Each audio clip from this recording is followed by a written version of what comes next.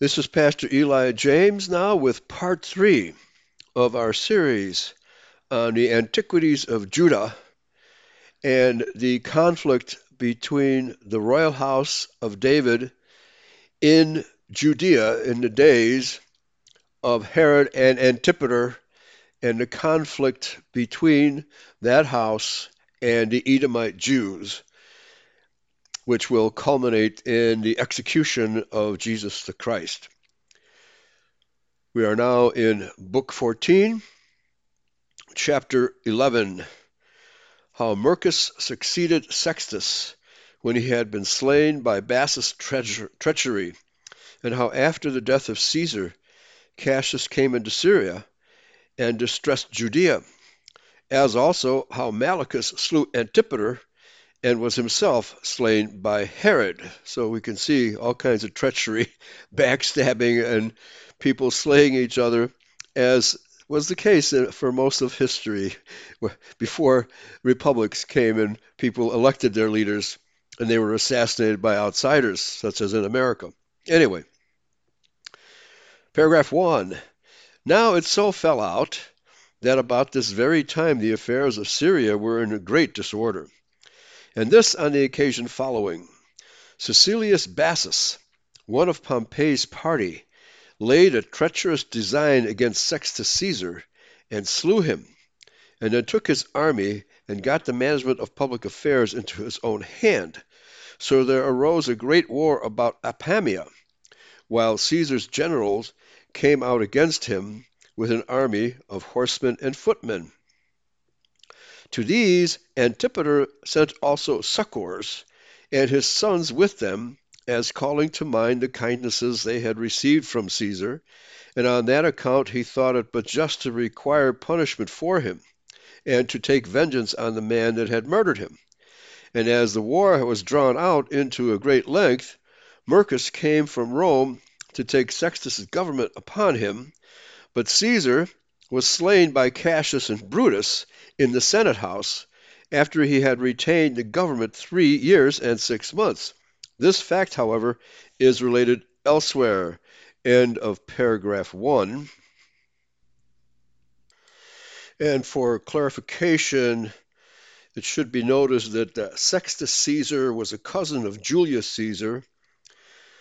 They were apparently slain around the same time by the rebel Pompey. So let's continue with, and his allies, of course. Paragraph 2. As the war that arose upon the death of Caesar was now begun, and the principal men were all gone, some one way and some another, to raise armies, Cassius came from Rome into Syria in order to receive the army that lay in the camp at Apamia. And having raised the siege, he brought over both Bassus and Murcus to his party. He then went over the cities and got together weapons and soldiers and laid great taxes upon those cities. And he chiefly oppressed Judea and exacted of it 700 talents. But Antipater, when he saw the state to be in so great consternation and disorder, he divided the collection of that sum and appointed his sons to gather it. And so that part of it was to be exacted by Malichus, who was ill-disposed to him, and part by others. And because Herod did exact what is required of him from Galilee before others, he was in the greatest favor with Cassius. For he thought it a part of prudence to cultivate a friendship with the Romans, and to gain their good will at the expense of others, whereas the curators of other cities, with their citizens, were sold for slaves, and Cassius reduced 4 cities into a state of slavery, the 2 most potent of which were Gophna and Emmaus, and besides these Lydda and Tamna. Nay, Cassius was so very angry at Malichus that he had killed him, for he assaulted him, had not Hyrcanus, by the means of Antipater, sent him 100 talents of his own, and thereby pacified his anger against him. Paragraph 3. But after Cassius was gone out of Judea, Malichus laid snares for Antipater, as thinking that his death would be the preservation of Hyrcanus' government. But his design was not unknown to Antipater, which when he perceived, he retired beyond Jordan, and got together an army, partly of Arabs, and partly of his own countrymen, which would be Edomites. However, Malichus, being one of great cunning, denied that he had laid any snares for him, and made his defense with an oath, both to himself and his sons, and said that while Phasaelus had a garrison in Jerusalem, and Herod had the weapons of war in custody, he could never have thought of any such thing. So Antipater, perceiving the distress that Malichus was in, was reconciled to him and made an agreement with him. This was when Mercus was president of Syria, who yet perceiving that this Malichus was making a disturbance in Judea, proceeded so far that he had almost killed him. But still, at the intercession of Antipater, he saved him. So actually Antipater saved Malichus's life, and I guess this is a payback in kind, paragraph 4. However, Antipater little thought that by saving Malichus he had saved his own murderer, for now Cassius and Mercus had got together an army and entrusted the entire care of it with Herod, and made him general of the forces of Coele-Syria, and gave him a fleet of ships and an army of horsemen and footmen, and promised him that after the war was over they would make him king of Judea. For a war was already begun between Antony and the younger Caesar.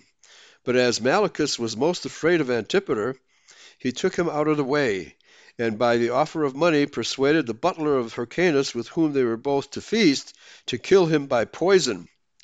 This being done, and he having armed men with him, settled the affairs of the city.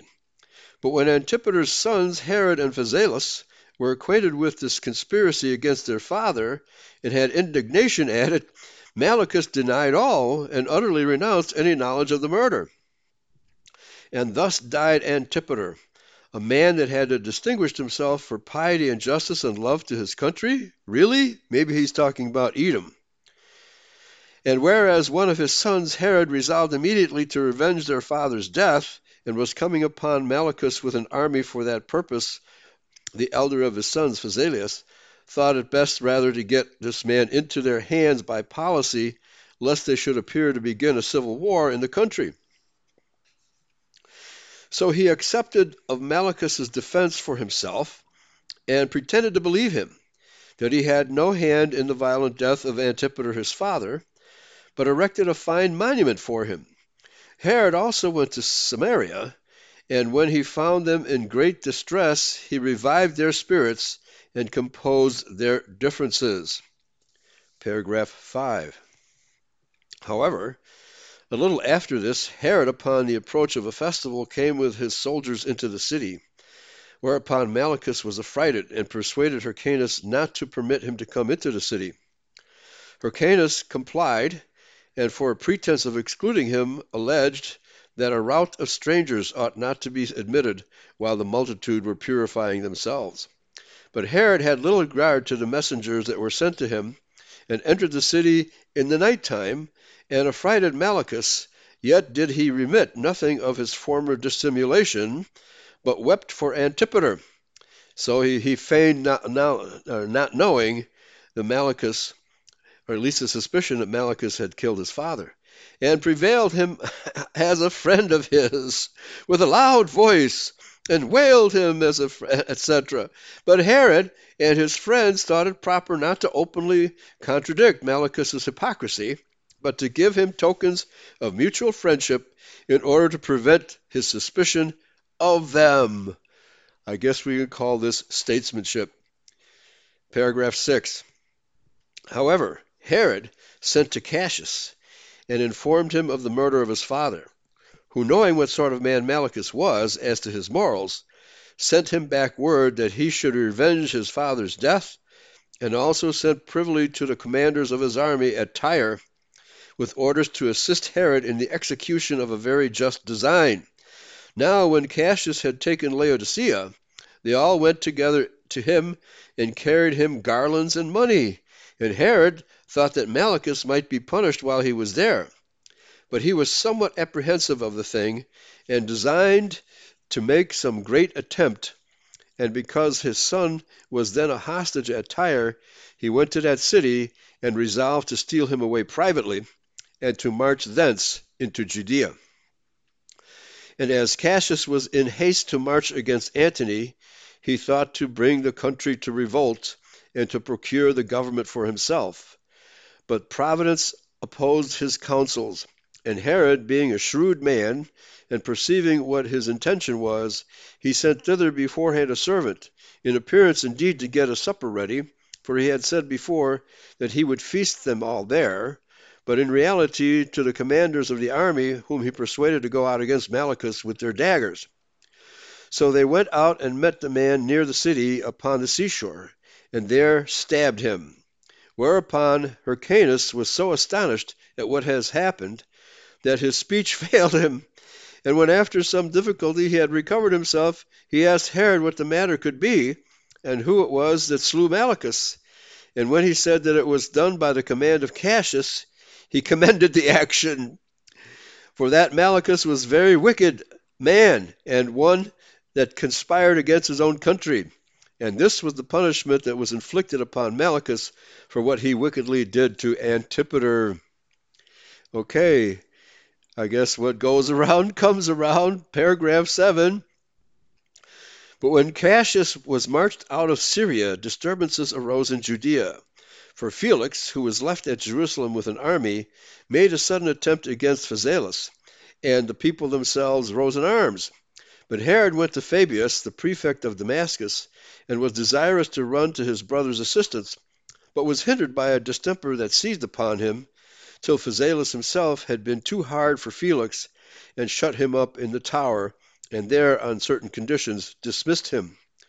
Phasaelus also complained of Hyrcanus that although he had received a great many benefits from them, yet did he support their enemies. For Malichus's brother had made many places to revolt, and kept garrisons in them, and in particular Masada, the strongest fortress of them all. In the meantime, Herod was recovered of his disease, and came and took from Felix all the palaces he had gotten, and upon certain conditions dismissed him also. End of chapter 11. Now, chapter 12. Herod ejects Antigonus, the son of Aristobulus, out of Judea, and gains the friendship of Antony, who was now come into Syria, by sending him much money, on which account he would not admit of those that would have accused Herod, and what it was that Antony wrote to the Tyrians on behalf of the Judahites. Paragraph 1. Now Ptolemy, the son of Menneus, brought back into Judea Antigonus, the son of Aristobulus, who had already raised an army, and had, by money, made Fabius to be his friend, and this because he was of kin to him. Marion also gave him assistance. He had been left by Cassius to tyrannize over Tyre. For this Cassius was a man that seized on Syria, and then kept it under in the way of a tyrant. Marion also marched into Galilee, which lay in his neighborhood, and took 3 of its fortresses, and put garrisons into them to keep them. But when Herod came, he took them all from him. But the Tyrian garrison he dismissed in a very civil manner. Nay, to some of the soldiers he made presents out of the goodwill he bare to that city. When he had dispatched these affairs, and was gone to meet Antigonus, he joined battle with him, and beat him, and drove him out of Judea presently, when he was just come into its borders. But when he was come to Jerusalem, Hyrcanus and the people put garlands about his head, for he had already contracted an affinity with the family of Hyrcanus by having espoused a descendant of his, and for that reason Herod took the greater care of him, as being to marry the daughter of Alexander, the son of Aristobulus, and the granddaughter of Hyrcanus, by which wife he became the father of 3 male and 2 female children. He had also married before this another wife, out of a lower family of his own nation, that is, the Edomites, whose name was Doris, by whom he had his eldest son, Antipater. So he had a son named Antipater and a father named Antipater. So here, Herod marries into the family of Judah. Let's continue now, paragraph 2 of chapter 12. Now Antoninus and Caesar had beaten Cassius near Philippi, as others have retreated, or related rather. But after the victory, Caesar went into Gaul, which has to be Upper Italy, and Antony marched into Asia, who, when he was arrived at Bithynia, he had ambassadors that met him from all parts. The principal men also of the Judahites came thither to accuse Phasaelus and Herod, and they said that Hyrcanus had indeed the appearance of reigning, but that these men had all the power. But Antony paid great respect to Herod, who was come to him to make his defense against his accusers, on which account his adversaries could not so much as obtain a hearing, which favor Herod had gained of Antony by money. Here again, Herod's money saves him. So again, this is more proof that the true Judahites were still in lower positions in the government, but the Herodians, now it's proper to call them Herodians, the Idumean Jews, the Herodians, had all the power, and of course, they had Rome's military might backing them up.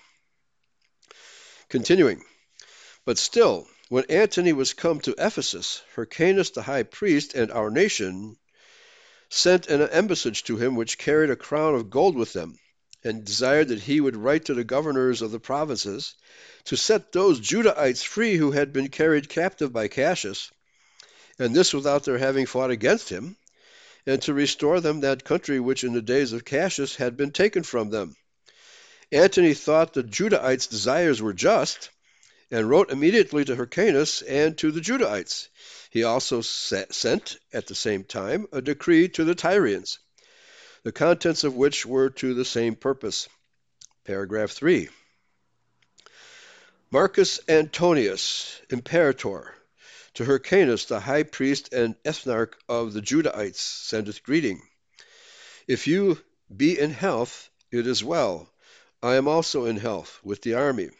Lysimachus, the son of Pausanias, and Josephus, the son of Menneus, and Alexander, the son of Theodorus, your ambassadors, met me at Ephesus, and have renewed the embassage which they had formerly been upon at Rome, and have diligently acquainted themselves of the present embassage, which thou and thy nations have entrusted to them, and have fully declared the good will thou hast for us.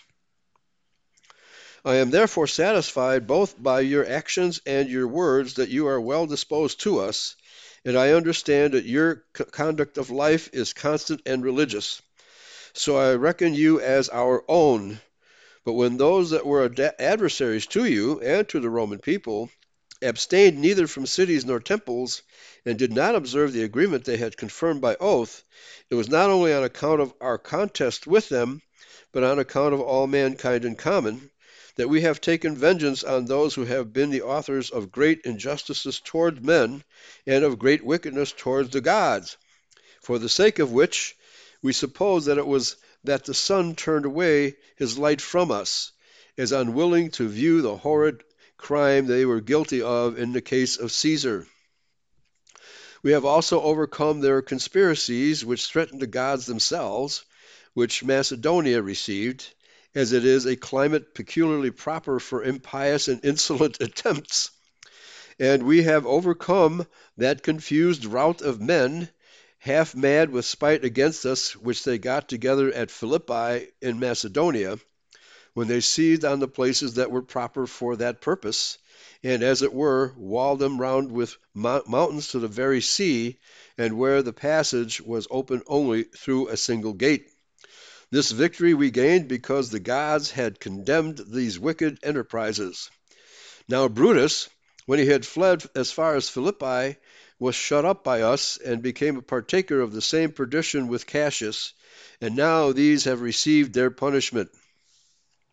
We suppose that we may enjoy peace from time to come, and that Asia may be at rest from war. And of course, by Asia is meant the Middle East, not the Far East.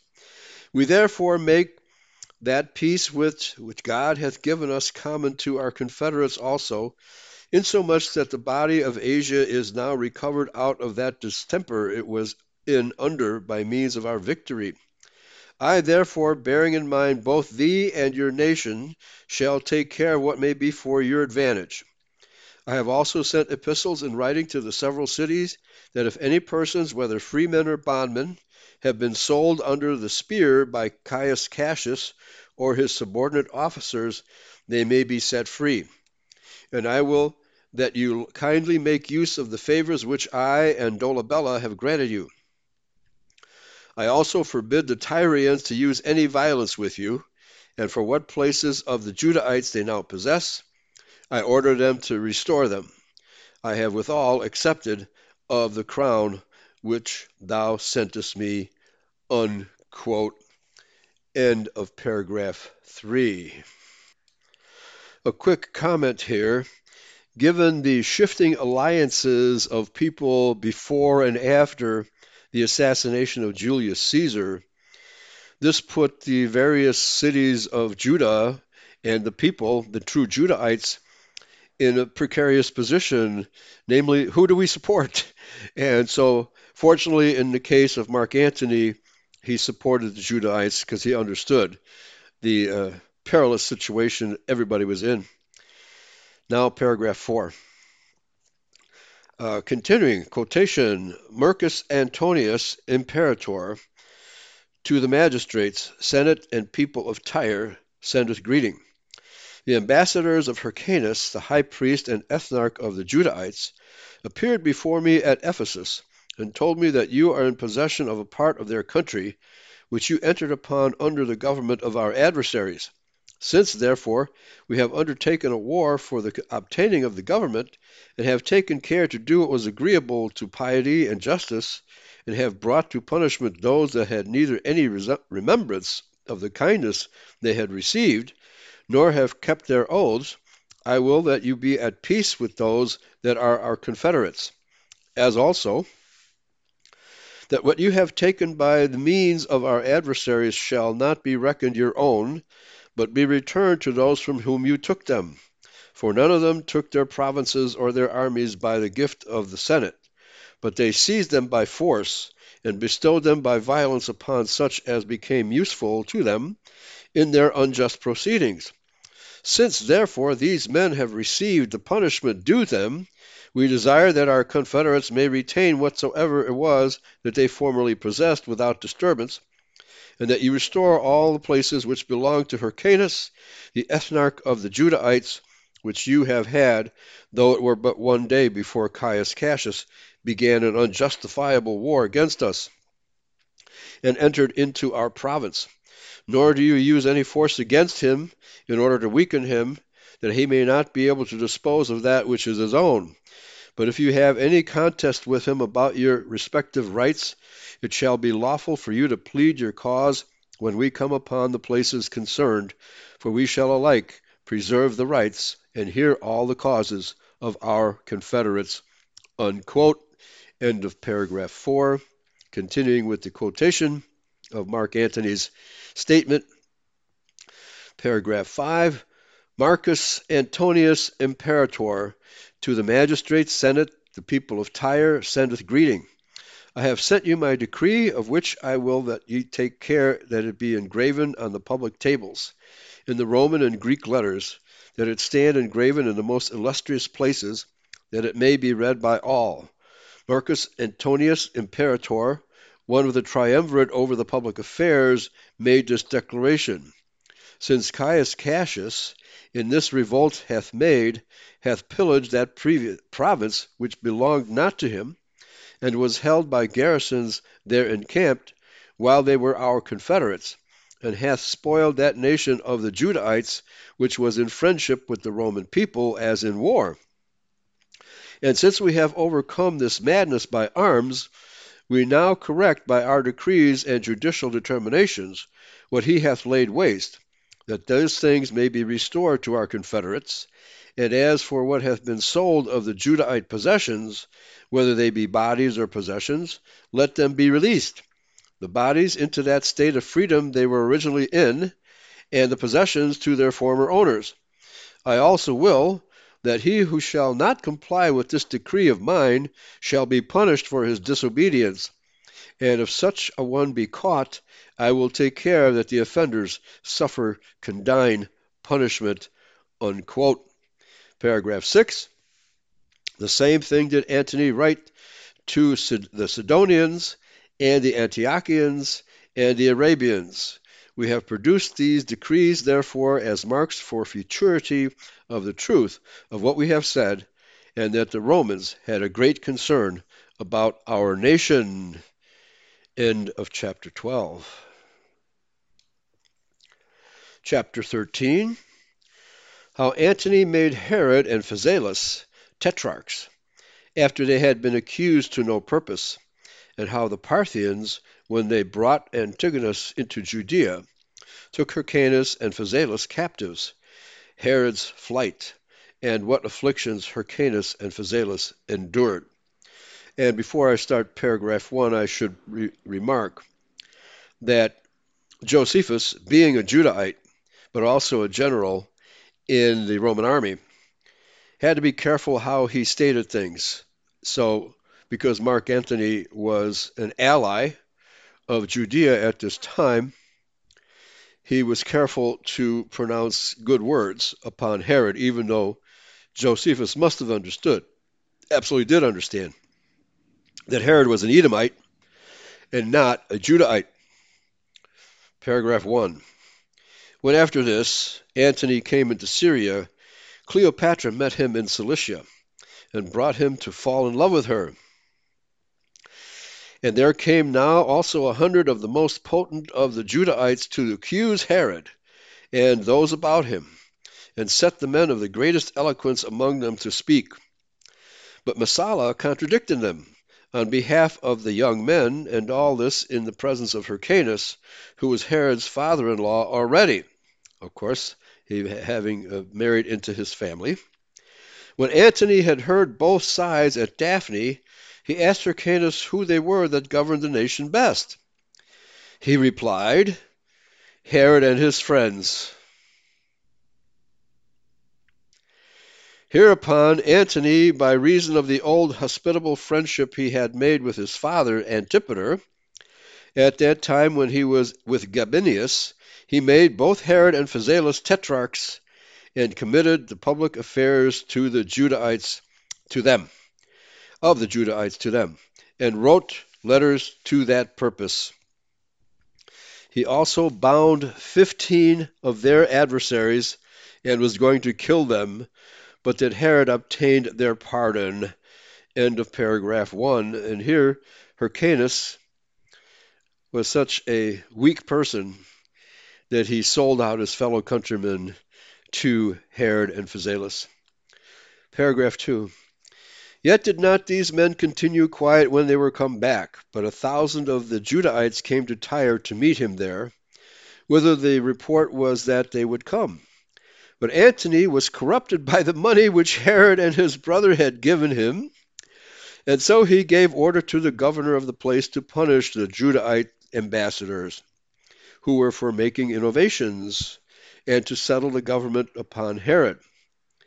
But Herod went out hastily to them, and Hyrcanus was with him, for they stood upon the shore before the city.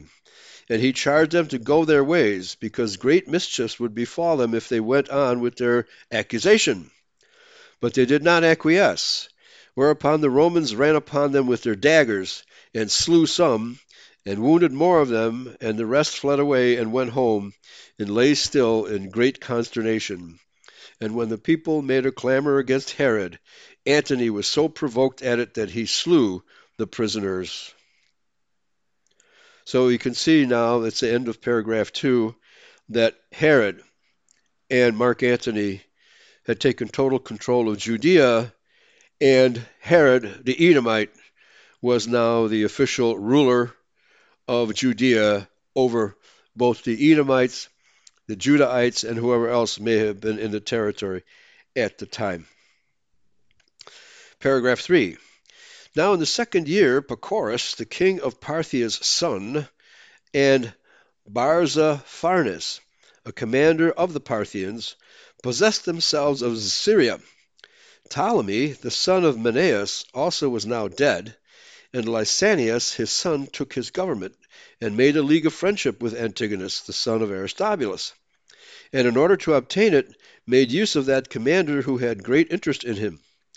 Now Antigonus had promised to give the Parthians 1,000 talents and 500 women, upon condition they would take the government away from Hyrcanus and bestow it upon him, and withal killed Herod. Remember, the Parthians are actually Israelites, primarily of the house of Judah.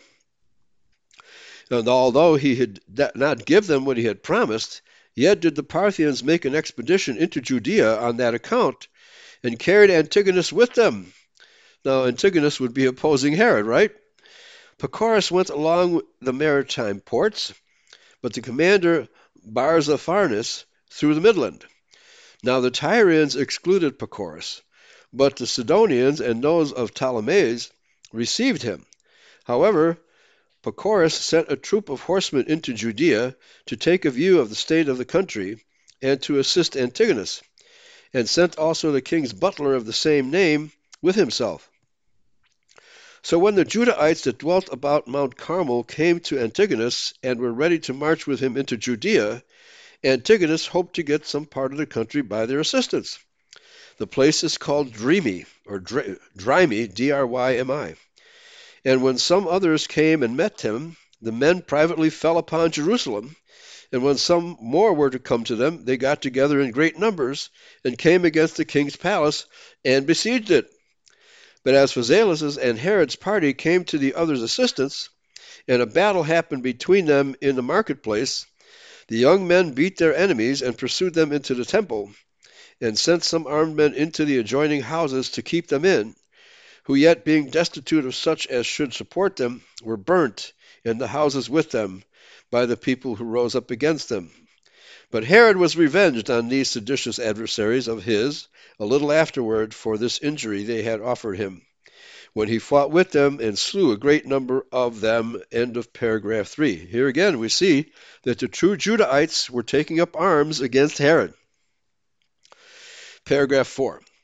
But while there were deadly skirmishes, the enemy waited for the coming of the multitude out of the country to Pentecost, a feast of hours, so called. Again, Josephus is a Judahite, so he speaks of this feast as our feast, the feast of the Judahites. And when that day was come, many 10,000s of the people were gathered together about the temple, some in armor and some without.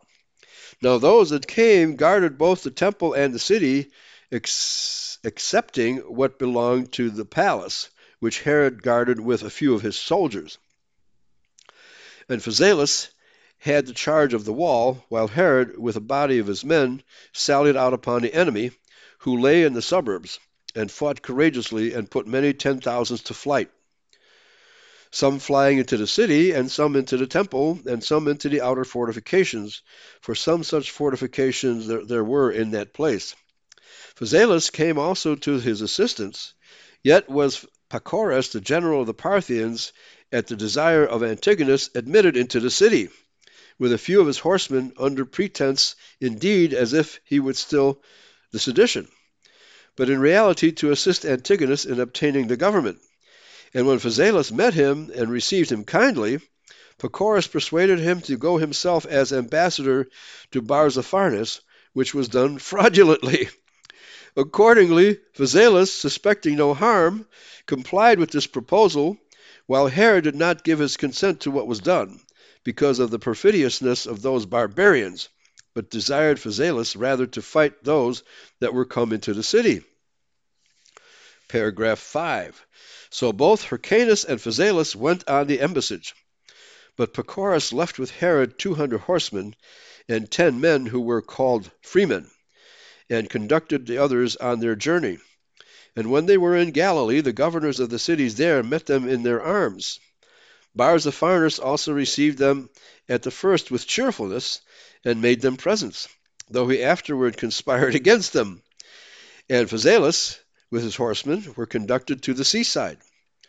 But when they heard that Antigonus had promised to give the Parthians 1,000 talents and 500 women to assist him against them, they soon had a suspicion of the barbarians. Moreover, there was one who informed them that the snares were laid for them by night, while a guard came about them secretly.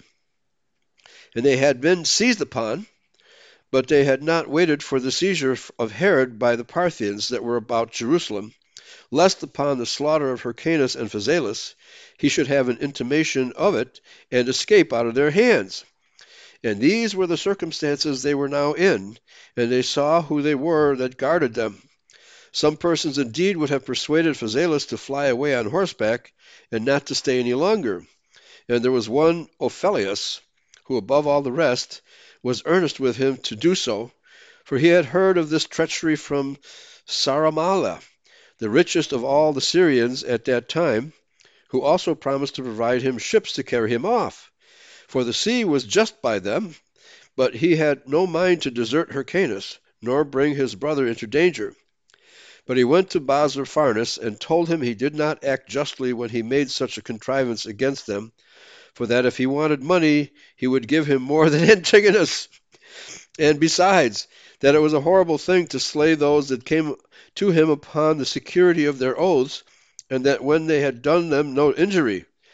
But the barbarian swore at him that there was no truth in any of his suspicions, but that he was troubled with nothing but false proposals, and then went away to Pacorus.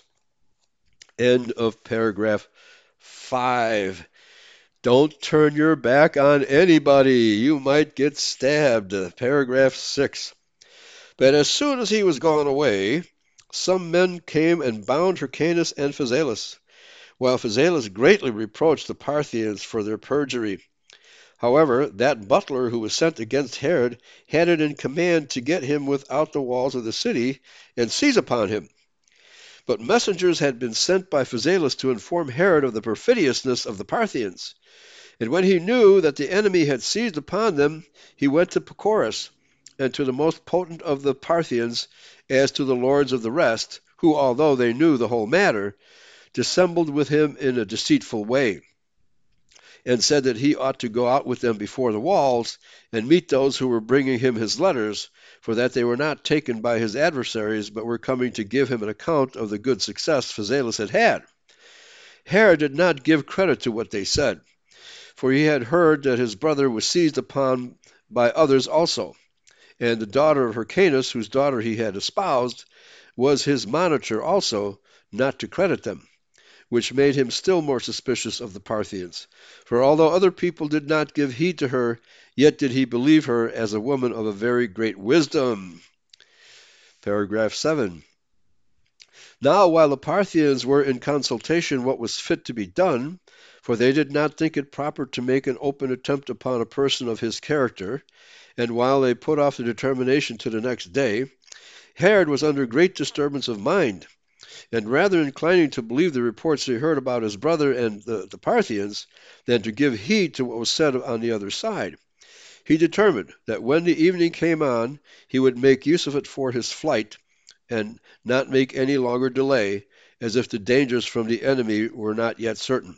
He therefore removed with armed men whom he had with him, and set his wives upon the beasts, as also his mother and sister and her whom he was about to marry, Mariamne, the daughter of Alexander, the son of Aristobulus, with her mother, the daughter of Hyrcanus, and his youngest brother, and all their servants, and the rest of the multitude that was with him, and without the enemy's privity pursued his way to Idumea, his home country.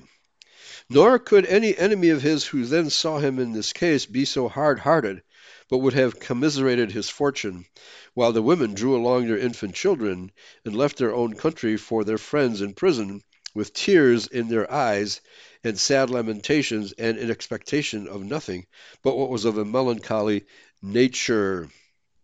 End of paragraph 7. We can see here that Judah, the people of Judah, were now in a state of civil war, with some Judahites supporting the Parthians against Herod, and other Judahites supporting Herod along with the Romans. This is the state of affairs leading to the utter demise of the nation of Judah and to their utmost control by the Edomites. Paragraph 8. But for Herod himself, he raised his mind above the miserable state he was in, and was of good courage in the midst of his misfortunes. And as he passed along, he bade them every one to be of good cheer, and not to give themselves up to sorrow, because that would hinder them in their flight, which was now the only hope of that safety that they had. Accordingly, they tried to bear with patience the calamity they were under, as he exhorted them to do. Yet was he once almost going to kill himself upon the overthrow of a wagon, and the danger his mother was then in of being killed. And this on two accounts, because of his great concern for her, and because he was afraid lest, by his delay, the enemy should overtake him in the pursuit. But as he was drawing his sword and going to kill himself therewith, those that were present restrained him. Rats! They should not have done that. And being so many in number, were too hard for him, and told him that he ought not to desert them, and leave them a prey to their enemies, for that it was not the part of a brave man to free himself from the distresses he was in, and to overlook his friends that were in the same distress also.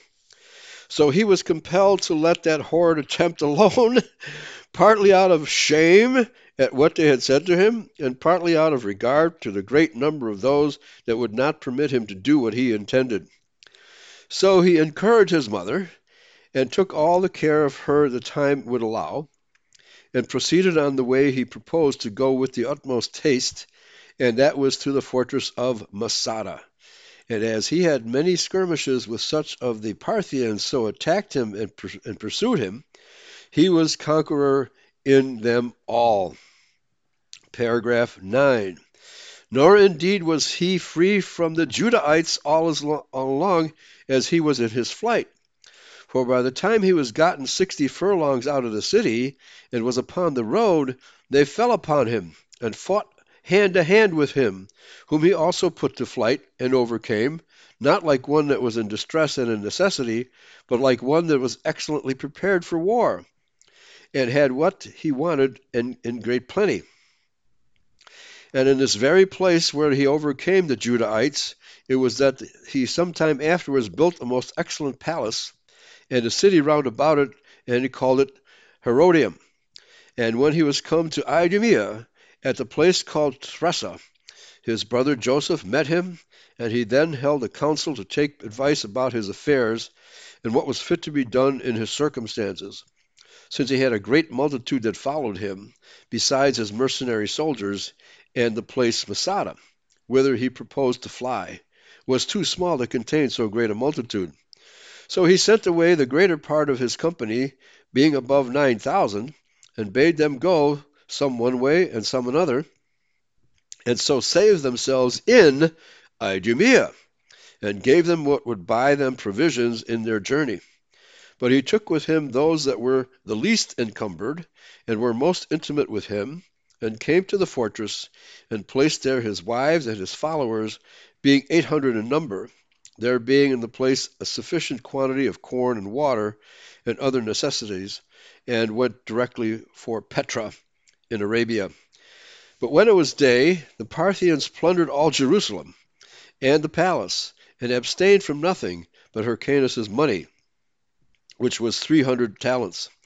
A great deal of Herod's money escaped, and principally all that the man had been so provident as to send into Idumea beforehand. Yeah, I guess bank. Here's your Jewish bank in Idumea. Nor indeed did what was in the city suffice the Parthians, but they went out into the country and plundered it, and demolished the city Marissa. Paragraph 10. And thus was Antigonus brought back into Judea by the king of the Parthians, and received Hyrcanus and Phasaelus for his prisoners. But he was greatly cast down because the women had escaped, whom he intended to have given the enemy, as having promised that they should have them, with the money, for their reward. And I must comment here, since the Parthians were the kinsmen of the Judahites, such a marriage would not be forbidden. Continuing. Okay. But being afraid that Hyrcanus, who was under the guard of the Parthians, might have his kingdom restored to him by the multitude, he cut off his ears, and thereby took care that the high priesthood should never come to him any more, because he was maimed, while the law required that this dignity should belong to none but such as had all their members entire. This proves that the Parthians were familiar with the Mosaic law. But now one cannot but here admire the fortitude of Phasaelus, who, perceiving that he was to be put to death, did not think death any terrible thing at all, but to die thus by the means of his enemy, that this be thought a most pitiable and dishonorable thing, and therefore, since he had not his hands at liberty, for the bonds he was in prevented from killing himself thereby, he dashed his head against a great stone, and thereby took away his own life, which he thought to be the best thing he could do in such a distress as he was in, and thereby put it out of the power of the Parthians, of the enemy, to bring him to any death he pleased. It is also reported that when he had made a great wound in his head, Antigonus sent physicians to cure it, and by ordering them to infuse poison into the wound, killed him. However, Phasaelus, hearing, before he was quite dead, by a certain woman, that his brother Herod had escaped the enemy, underwent his death cheerfully, since now he left behind him one who would revenge his death, and who was able to inflict punishment on his enemies. Thus ends chapter 13. Chapter 14.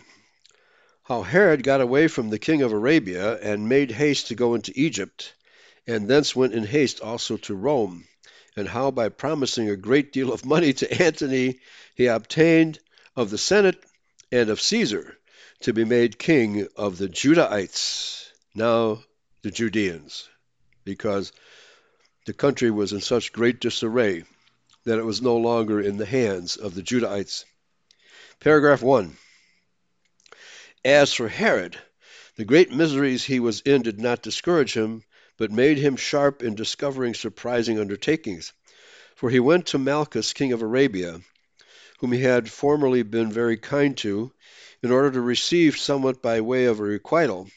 Now he was in more than ordinary want of it, and desired he would let him have some money, either by way of loan or as his free gift, on account of the many benefits he had received from him. For not knowing what was become of his brother, he was in haste to redeem him out of the hand of his enemies, as willing to give 300 talents for the price of his redemption. He also took with him the son of Phasaelus, who was a child of but 7 years of age, for this very reason, that he might be a hostage for the repayment of the money. But there came messengers from Malchus to meet him, by whom he was desired to be gone, for that the Parthians had laid a charge upon him not to entertain Herod. This was only a pretense which he made use of, that he might not be obliged to repay him what he owed him. And this he was further induced to do by the principal men among the Arabians, that they might cheat him of what sums they had received from his father Antipater, and which he had committed to their fidelity.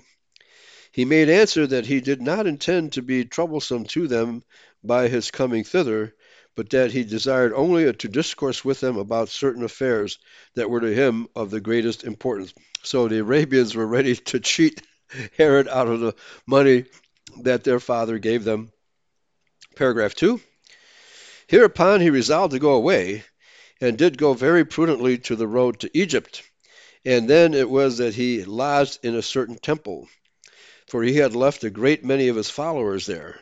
On the next day he came to Rhinocolura, and there it was that he heard what had befallen his brother.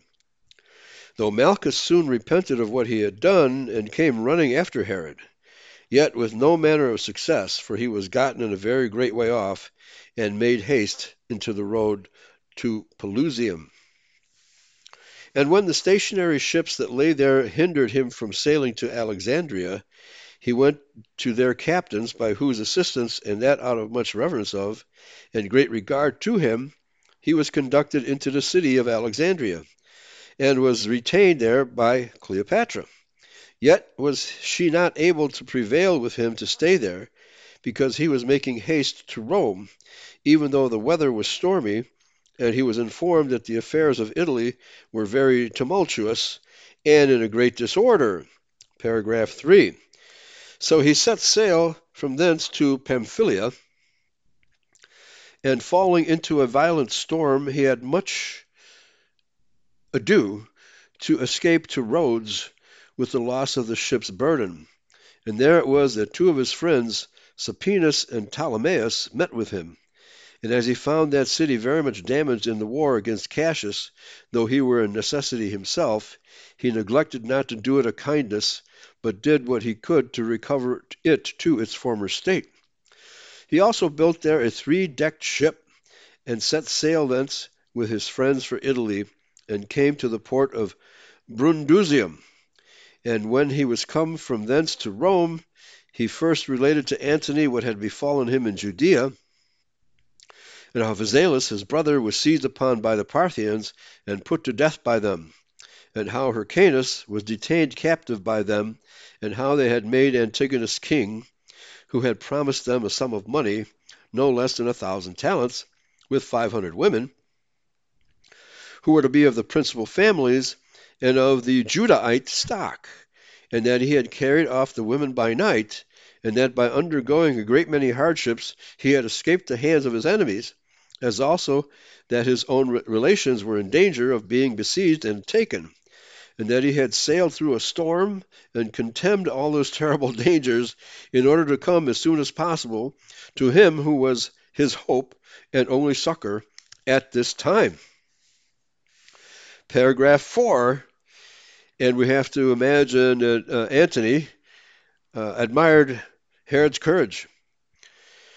Paragraph 4. This account made Antony commiserate the change that had happened in Herod's condition, and reasoning with himself that this was a common case among those that are placed in such great dignities, and that they are liable to the mutations that come from fortune, he was very ready to give him the assistance that he desired.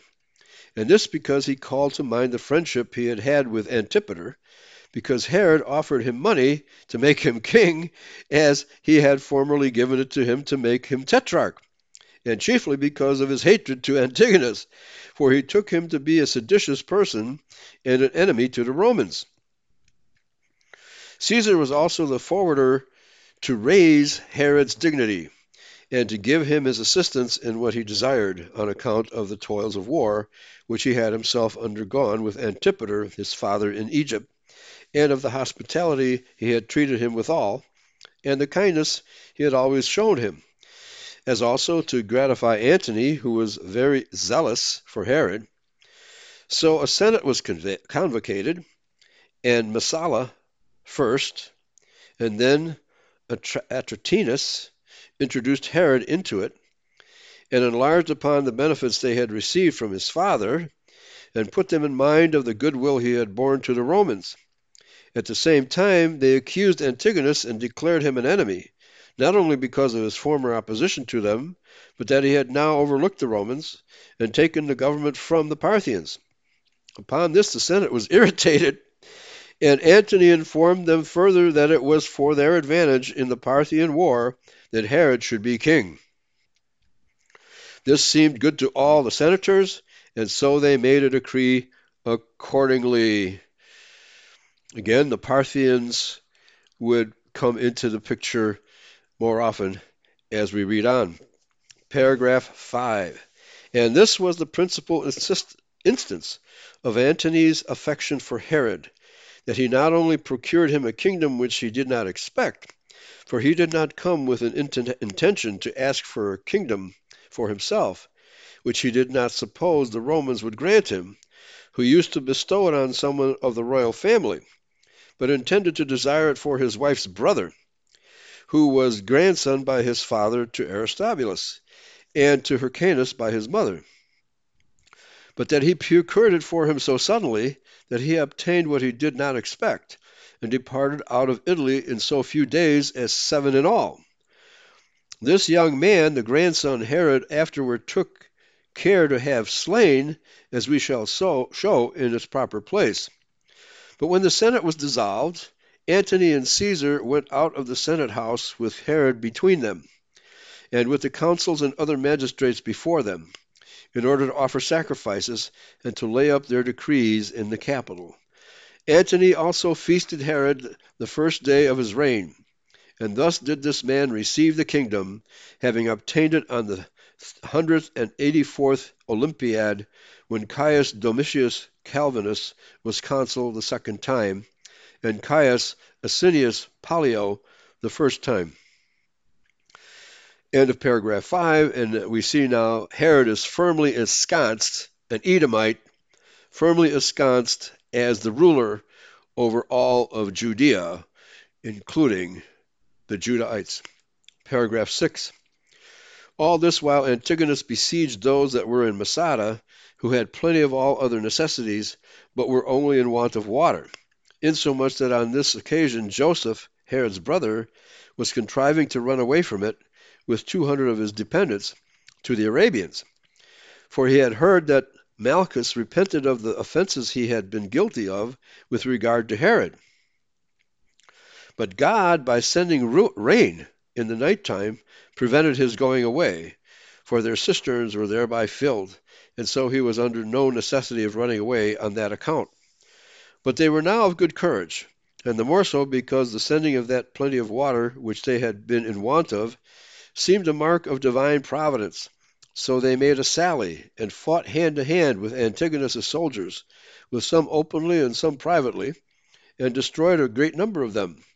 At the same time, Ventidius, the general of the Romans, was sent out of Syria to drive the Parthians out of it, and marched after them into Judea, on pretense indeed to succor Joseph, but in reality the whole affair was no more than a stratagem in order to get money of Antigonus. So they pitched their camp very near to Jerusalem, and stripped Antigonus of a great deal of money, and then he retired himself with the greater part of the army. But that the wickedness he had been guilty of might not be found out, he left Silo there with a certain part of the soldiers, with whom also Antigonus cultivated an acquaintance, that he might cause him no disturbance, and was still in hopes that the Parthians would come again and defend him. End of chapter 14. Chapter 15. How Herod sailed out of Italy to Judea and fought with Antigonus, and what other things happened in Judea about that time. Paragraph 1. By this time Herod had sailed out of Italy to Ptolemais, and had gotten together no small army, both of strangers and of his own countrymen, and marched through Galilee against Antigonus. Silo also and Ventidius came and assisted him, being persuaded by Dellius, who was sent by Antony to assist in bringing back Herod. Now for Ventidius, he was employed in composing the disturbances that had been made in the cities by the means of the Parthians. And for Silo, he was indeed in Judea, but corrupted by Antigonus.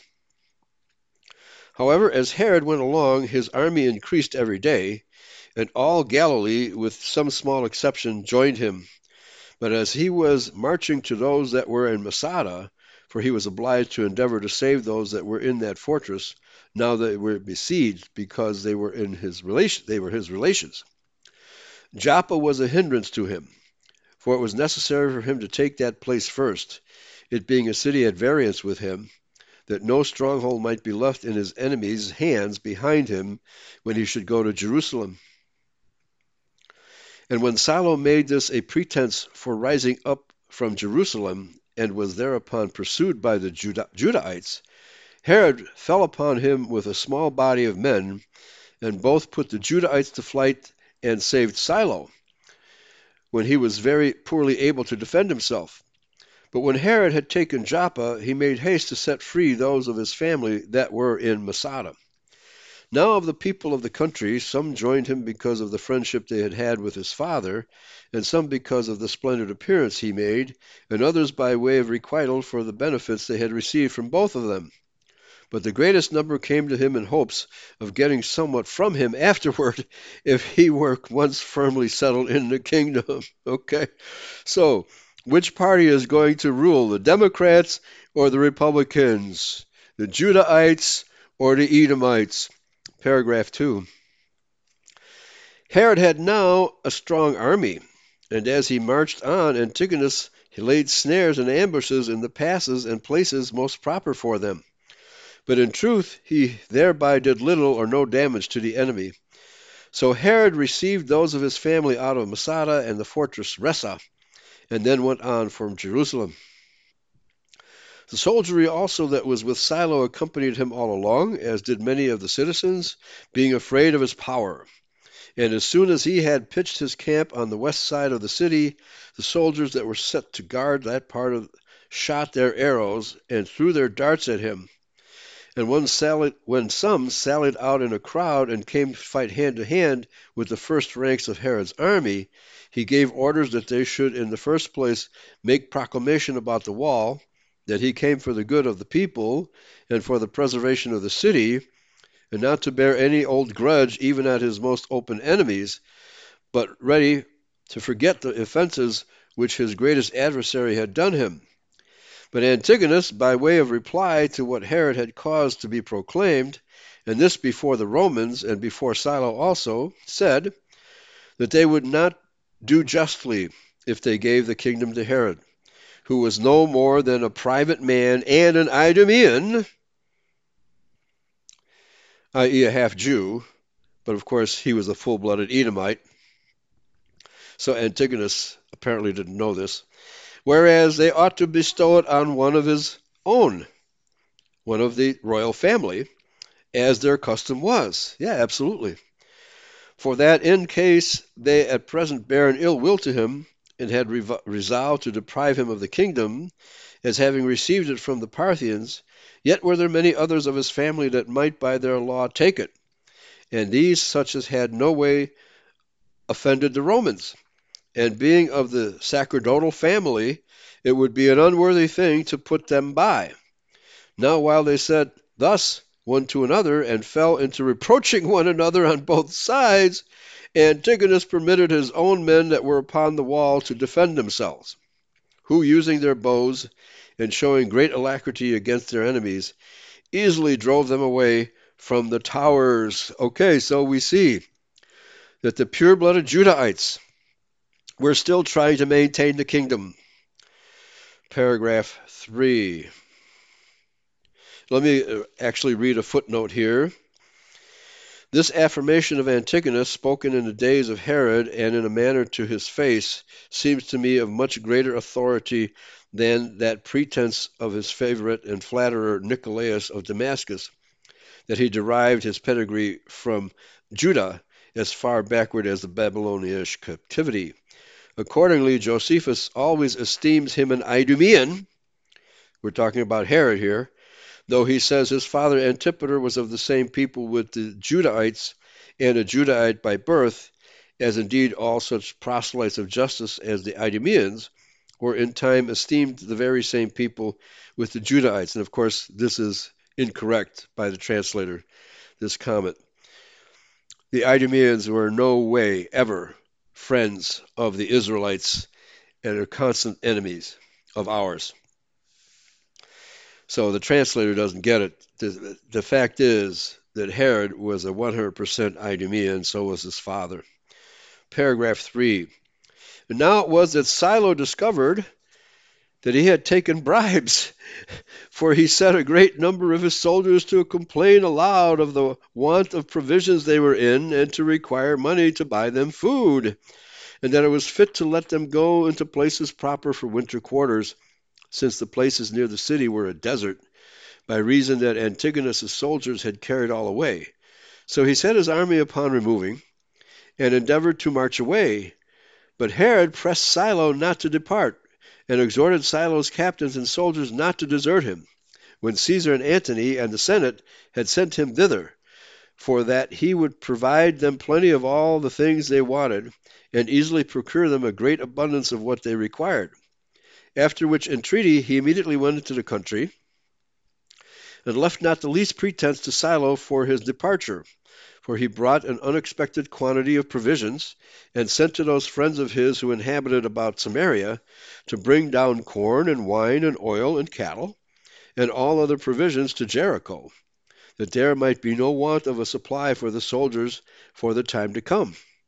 Antigonus was sensible of this, and sent presently over the country such as might restrain and lie in ambush for those who went out for provisions.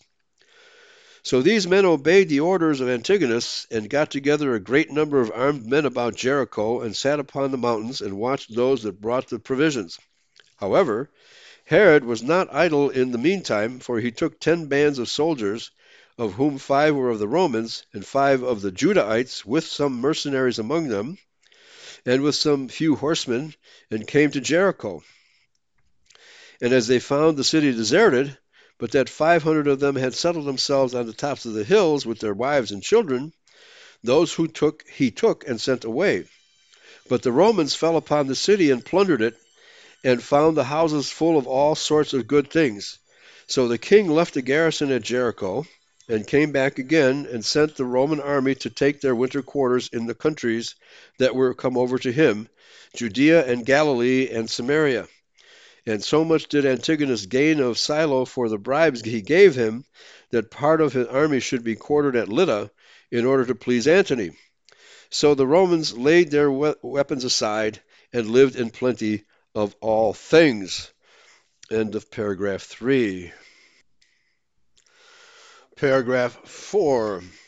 But Herod was not pleased with lying still, but sent out his brother Joseph against Idumea with 2,000 armed footmen and 400 horsemen, while he himself came to Samaria, and left his mother and his other relations there, for they were already gone out of Masada, and went into Galilee, and took certain places which were held by the garrisons of Antigonus. And he passed on to Sepphoris, as God sent a snow, while Antigonus's garrisons withdrew themselves, and had great plenty of provisions. He also went thence, and resolved to destroy those robbers that dwelt in the caves, and did much mischief in the country. So he sent a troop of horsemen and 3 companies of armed footmen against them. They were very near to a village called Arbela, and on the 40th day after he came himself with his whole army.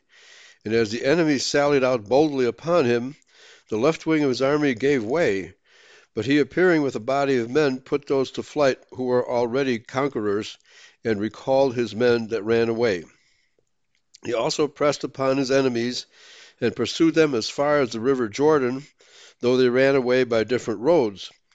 So he brought over to him all Galilee, excepting those that dwelt in the caves, and distributed money to every one of his soldiers, giving them 150 drachmas apiece, and much more to their captains, and sent them into winter quarters. At which time Silo came to him, and his commanders with him, because Antigonus would not give them provisions any longer, for he supplied them no more than 1 month. Nay, he had sent to all the country round about, and ordered them to carry off the provisions that were there, and retire to the mountains, that the Romans might have no provisions to live upon, and so might perish by famine. But Herod committed the care of that matter to Pheroras, his youngest brother, and ordered him to repair Alexandrium also. Accordingly, he quickly made the soldiers abound with great plenty of provisions, and rebuilt Alexandrium, which had been before desolate. Paragraph 5. About this time it was that Antony continued some time at Athens, and that Ventidius, who was now in Syria, sent for Silo, and commanded him to assist Herod, in the first place to finish the present war, and then to send for their confederates for the war they were themselves engaged in. But as for Herod, he went in haste against the robbers that were in the caves, and sent Silo away to Ventidius, while he marched against them. These caves were in the mountains that were exceedingly abrupt, and in their middle were no other than precipices, with certain entrances into the caves, and those caves were encompassed with sharp rocks, and in these he did the robbers lie concealed, with all their families about them.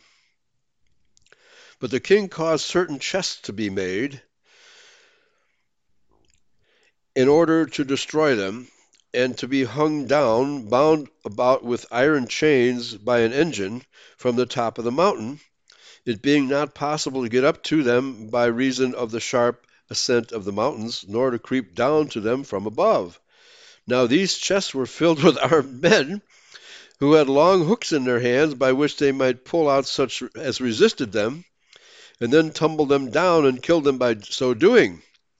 But the letting of the chests down proved to be a matter of great danger, because of the vast depth they were to be let down, although they had their provisions in the chests themselves. But when the chests were let down, and not one of those in the mouths of the caves durst come near them, but lay still out of fear, some of the armed men girt on their armor, and by both their hands took hold of the chain by which the chests were let down, and went into the mouths of the caves, because they fretted that such delay was made by the robbers not daring to come out of the caves. And when they were at any of those mouths, they first killed many of those that were in the mouths with their darts, and afterwards pulled those to them that resisted them with their hooks, and tumbled them down the precipices, and afterwards went into the caves and killed many more, and then went into the caves and the chests, went into the chests again, and lay still there. But upon this, terror seized the rest, when they heard the lamentations that were made, and they desired of escaping. However, when the night came on, that put an end to the whole work, and as the king proclaimed pardon by a herald to such as delivered themselves up to him, many accepted the offer. The same method of assault was made use of the next day, and they went further and got out in baskets to fight them, and fought them at their doors, and set fire among them, and set their caves on fire, for there was a great deal of combustible matter within them. Now there was one old man who was caught within one of these caves, with 7 children and a wife. These prayed to him to give them leave to go out, and yield themselves up to the enemy. But he stood at the cave's mouth, and always slew that child of his who went out, till he had destroyed them every one. And after that he slew his wife, and cast their dead bodies down the precipice, and himself after them, and so underwent the death rather than slavery. But before he did this, he greatly reproached Herod with the meanness of his family, although he was then king. Herod also saw what he was doing, and stretched out his hand and offered him all manner of security for his life, by which means all these caves were at length subdued entirely. Paragraph 6. And when the king had set Ptolemy over these parts of the country as his general, he went to Samaria with 600 horsemen and 3,000 armed footmen, as intending to fight Antigonus. But still this command of the army did not succeed well with Ptolemy. But those that had been troublesome to Galilee before attacked him, and when they had done this, they fled among the lakes and places almost inaccessible, laying waste and plundering whatever they could come at in those places. But Herod soon returned, and punished them for what they had done. For some of those rebels he slew, and others of them who had fled into the strongholds he besieged, and both slew them and demolished their strongholds. And when he had thus put an end to their rebellion, he laid a fine upon the cities of 100 talents. Paragraph 7. In the meantime, Pacorus was fallen in battle, and the Parthians were defeated, when Ventidius sent Machaerus to the assistance of Herod, with 2 legions and 1,000 horsemen, while Antony encouraged him to make haste. But Machaerus, at the instigation of Antigonus, without the approbation of Herod, as being corrupted by money, went about to take a view of the affairs. But Antigonus, suspecting this intention of his coming, did not admit him into the city, but kept him at a distance, with throwing stones at him, and plainly showed what he himself meant. But when Machaerus was sensible that Herod had given him good advice, and that he had made a mistake himself in not hearkening to that advice, he retired to the city Emmaus. And what the Judahites he met with he slew, and whether they were enemies or friends, out of the rage he was in at what hardships he had undergone. The king was provoked at this conduct of his, and went to Samaria, and resolved to go to Antony about these affairs, and inform him that he stood in no need of such helpers, who did him more mischief than he did his enemies, and that he was able himself to beat Antigonus. But Machaerus followed him, and desired that he would not go to Antony, or if he was resolved to go, that he would join his brother Joseph with them, and let them fight against Antigonus.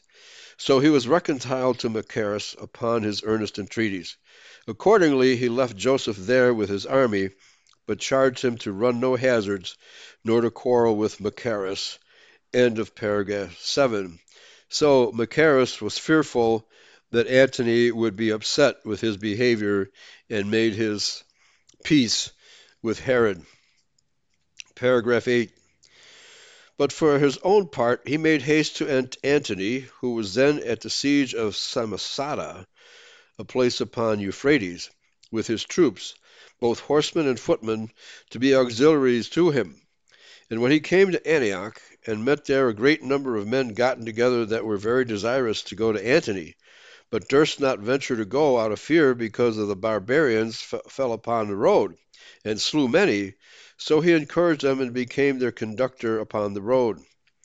Now when they were within 2 days' march of Samosata,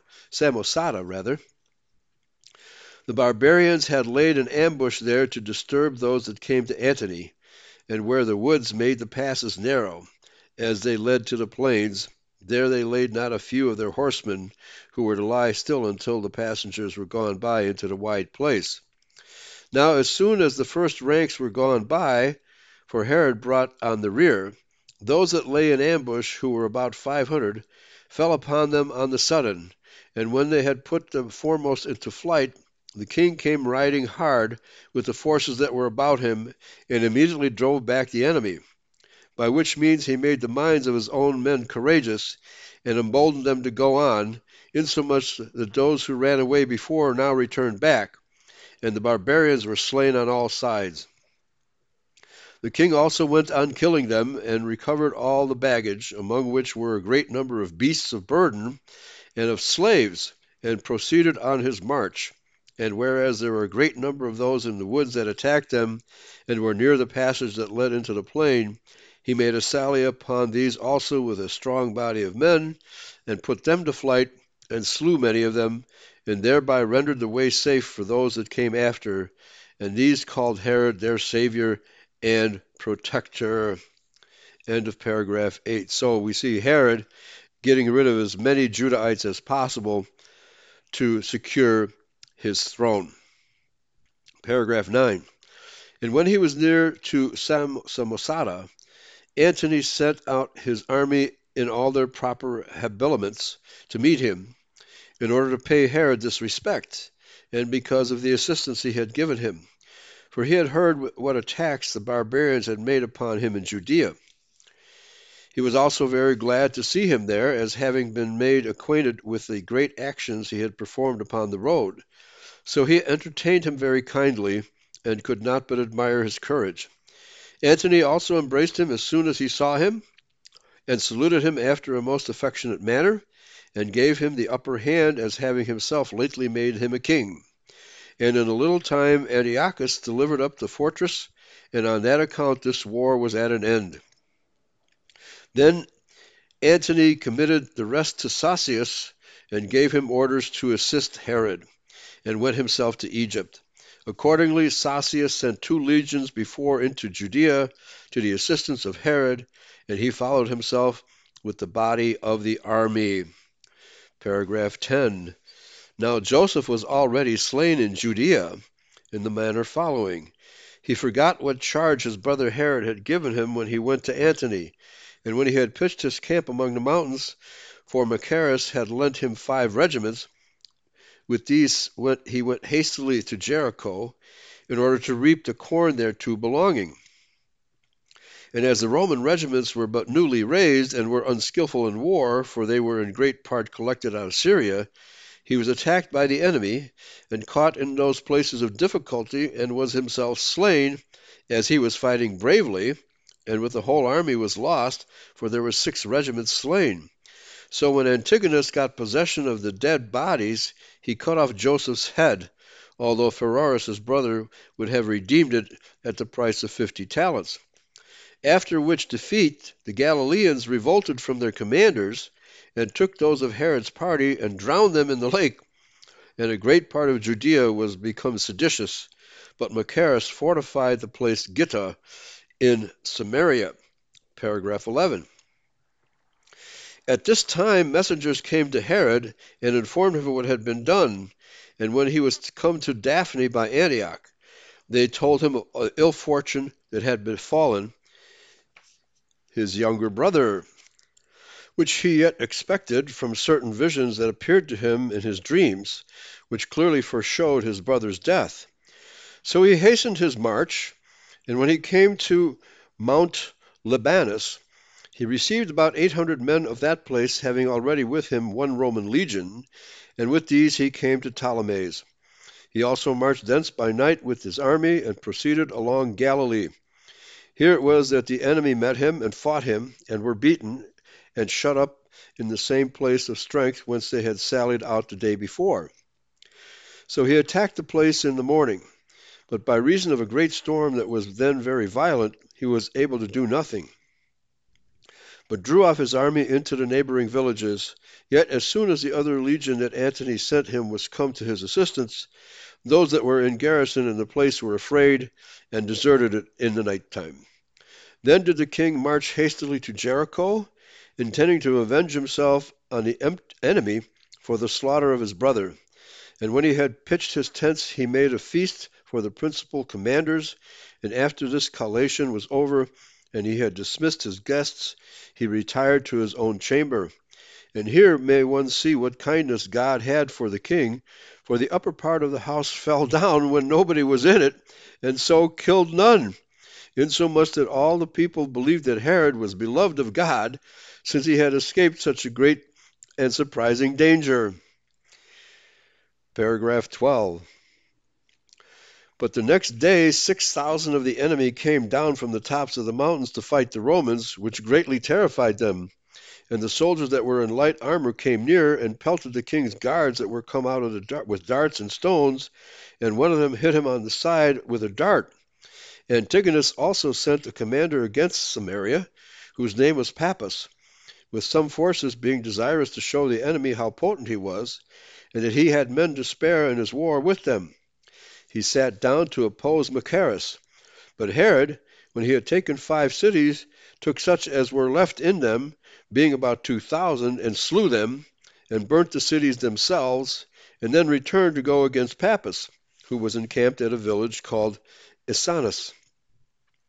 And there ran into him many out of Jericho and Judea, near to which places he was.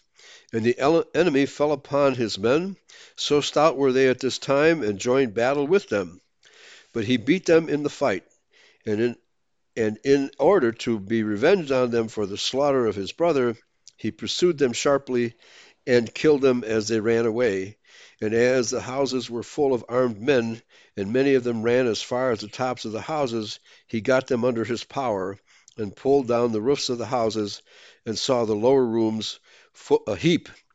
So he threw stones down upon them as they piled up one on another, and they thereby killed them. Nor was there a more frightful spectacle in all the war than this, where beyond the walls an immense multitude of dead men lay heaped one upon the other. This action it was which chiefly brake the spirits of the enemy, who expected now what would come, for there appeared a mighty number of people that came from places far distant, that were now about the village, but then ran away. And had it not been for the depth of winter which then restrained them, the king's army had presently gone to Jerusalem, as being very courageous at this good success. And the whole work had been done immediately, for Antigonus was already looking about how he might fly away and leave the city. Paragraph 13. At this time the king gave orders that the soldiers should go to supper, for it was late at night, while he went into a chamber to use the bath, for he was very weary. And here it was that he was in the greatest danger, which yet by God's providence he escaped. For as he was naked, and had but one servant that followed him to be with him while he was bathing in an inner room, certain of the enemy who were in their armor and had fled thither out of fear were then in the place. And as he was bathing, the first time came out with his naked sword drawn, and went at the doors after them, a second and a third, armed in like manner, and were under such a consternation that they did no hurt to the king, and thought themselves to have come off very well in suffering no harm themselves in their getting out of the house. However, on the next day he cut off the head of Pappus, for he was already slain, and sent it to Pheroras as a punishment of what their brother had suffered by his means, for he was the man that slew him with his own hand. Paragraph 14. When the rigor of winter was over, Herod removed his army and came near to Jerusalem and pitched his camp hard by the city. Now this was the third year since he had been made king at Rome. And as he removed his camp and came near that part of the wall where it could be most easily assaulted, he pitched that camp before the temple, intending to make his attacks in the same manner as did Pompey. So he encompassed the place with 3 bulwarks, and erected towers, and employed a great many hands about the work, and cut down the trees that were round about the city. And when he had appointed proper persons to oversee the works, even while the army lay before the city, he himself went to Samaria to complete his marriage, and to take to wife the daughter of Alexander, the son of Aristobulus, for he had betrothed her already, as I have before related. End of chapter 15. Now, chapter 16. How Herod, when he had married Mariamne, took Jerusalem with the assistance of Sosius by force, and how the government of the Asmoneans was put an end to, the Asmoneans being the royal house of Judah. Paragraph 1. After the wedding was over, came Sosius through Phoenicia, having sent out his army before him over the midland parts. He also, who was their commander, came himself, with a great number of horsemen and footmen. The king also came himself from Samaria, and brought with him no small army, besides that which was there before, for they were about 30,000. And they all met together at the walls of Jerusalem, and encamped at the north wall of the city, being now an army of 11 legions, armed men on foot, and 6,000 horsemen, with their auxiliaries out of Syria. The generals were 2, Sosius, sent by Antony to assist Herod, and Herod on his own account, in order to take the government from Antigonus, who was declared an enemy to Rome, and that he himself be king, according to the decree of the Senate. Paragraph 2. Now the Judahites that were enclosed within the walls of the city fought against Herod with great alacrity and zeal, for the whole nation was gathered together. They also gave out many prophecies about the temple, and many things agreeable to the people, as if God would deliver them out of the danger they were in. They had also carried off what was out of the city, and they might not leave anything to afford sustenance either for man or for beasts.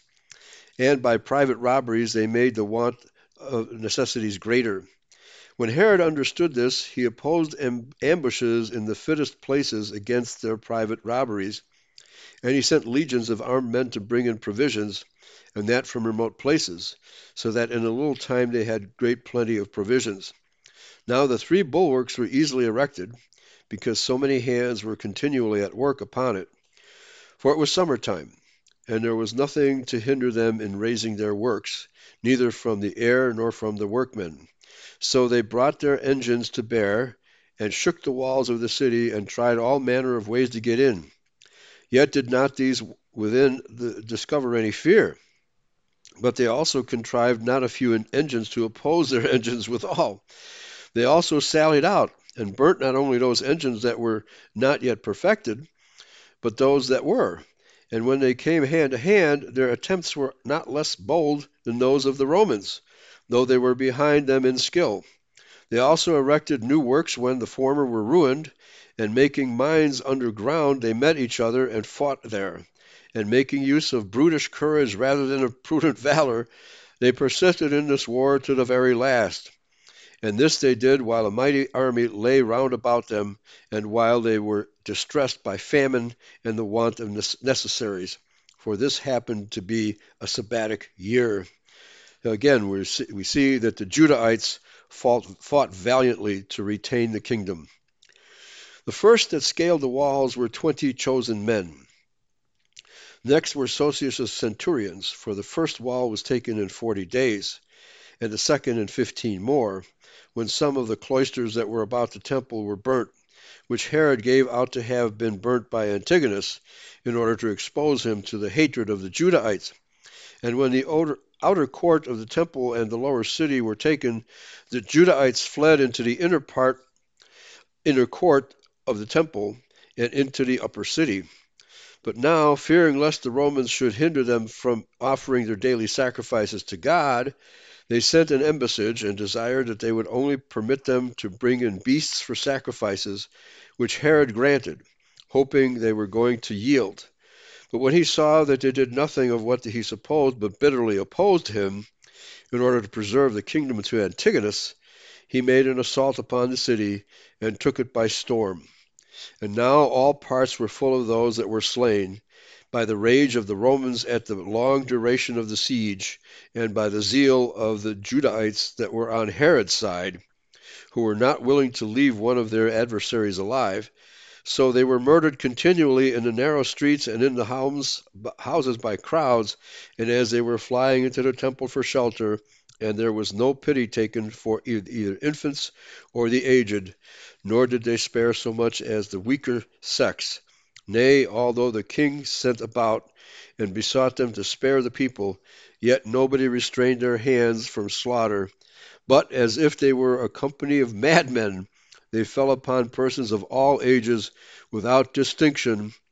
And then Antigonus, without regard to either his past or present circumstances, came down from the citadel and fell down at the feet of Sosius, who took no pity on him in the change of his fortune, but insulted him beyond measure and called him Antigone, i.e., a woman and not a man.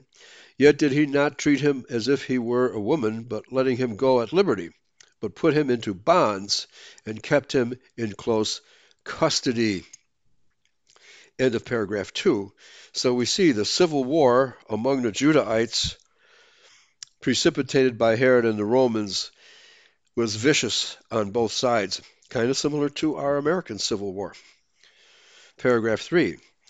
And now Herod, having overcome his enemies, his care was to govern those foreigners who had been his assistants. For the crowd of strangers rushed to see the temple and the sacred things in the temple. But the king, thinking of victory to be a more severe affliction than a defeat, if any of those things which it was not lawful to see should be seen by them, used entreaties and threatenings, and even sometimes force itself, to restrain them. So who would these strangers be? Obviously Edomites, because only Edomites would have any desire to see what was in the temple, because they had been lusting after the possession of the temple since the days of Esau and Jacob. He also prohibited the ravage that was made in the city, and many times asked Sosius whether the Romans would empty the city both of money and men, and leave him king of a desert, and told him that he esteemed dominion over the whole habitable earth as by no means an equivalent satisfaction for such a murder of his citizens. And when he said that this plunder was justly to be permitted, the soldiers for the siege they had undergone, he replied that he would give every one his reward out of his own money, and by this means he redeemed what remained of the city from destruction. And he performed what he had promised him, for he gave a noble present to every soldier, and a proportionable present to their commander, but a most royal present to Sosius himself, till they all went away full of money. End of paragraph 3. So we see that even Herod himself, realizing that the slaughter was becoming so great that he had to put a stop to it, lest he have no kingdom to rule over. Paragraph 4. This destruction befell the city of Jerusalem when Marcus Agrippa and Caninius Gallus were consuls at Rome on the 185th Olympiad. On the third month, on the uh, solemnity of the fast, as if a periodical revolution of calamities had returned since that which befell the Judahites under Pompey. For the Judahites were taken by him in the same day, and this was after 27 years' time. So when Sosius had dedicated a crown of gold to God, he marched away from Jerusalem and carried Antigonus with him in bonds to Antony. But Herod was afraid lest Antigonus should be kept in prison only by Antony, and that when he was carried to Rome by him, he might get his cause to be heard by the Senate, and might demonstrate, as he was himself of the royal blood, and Herod but a private man, and an Edomite, of course, that therefore it belonged to his sons, however, to have the kingdom, on account of the family they were of, in case he had himself offended the Romans by what he had done. Out of Herod's fear of this, it was that he, by giving Antony a great deal of money, endeavored to persuade him to have Antigonus slain, which, if it were once done, he should be free from that fear. And thus did the government of the Asmoneans cease 126 years after it was first set up. This family was a splendid and illustrious one, both on account of the nobility of their stock and of the dignity of the high priesthood, as also for the glorious actions of their ancestors had performed for our nation. But these men lost the government by their dissensions one with another, and it came to Herod, the son of Antipater, who was of no more than a vulgar family, namely an Edomite, and of no eminent extraction, but one that was subject to other kings. And this is what history tells us was the end of the Asmonean family. End of Book 14.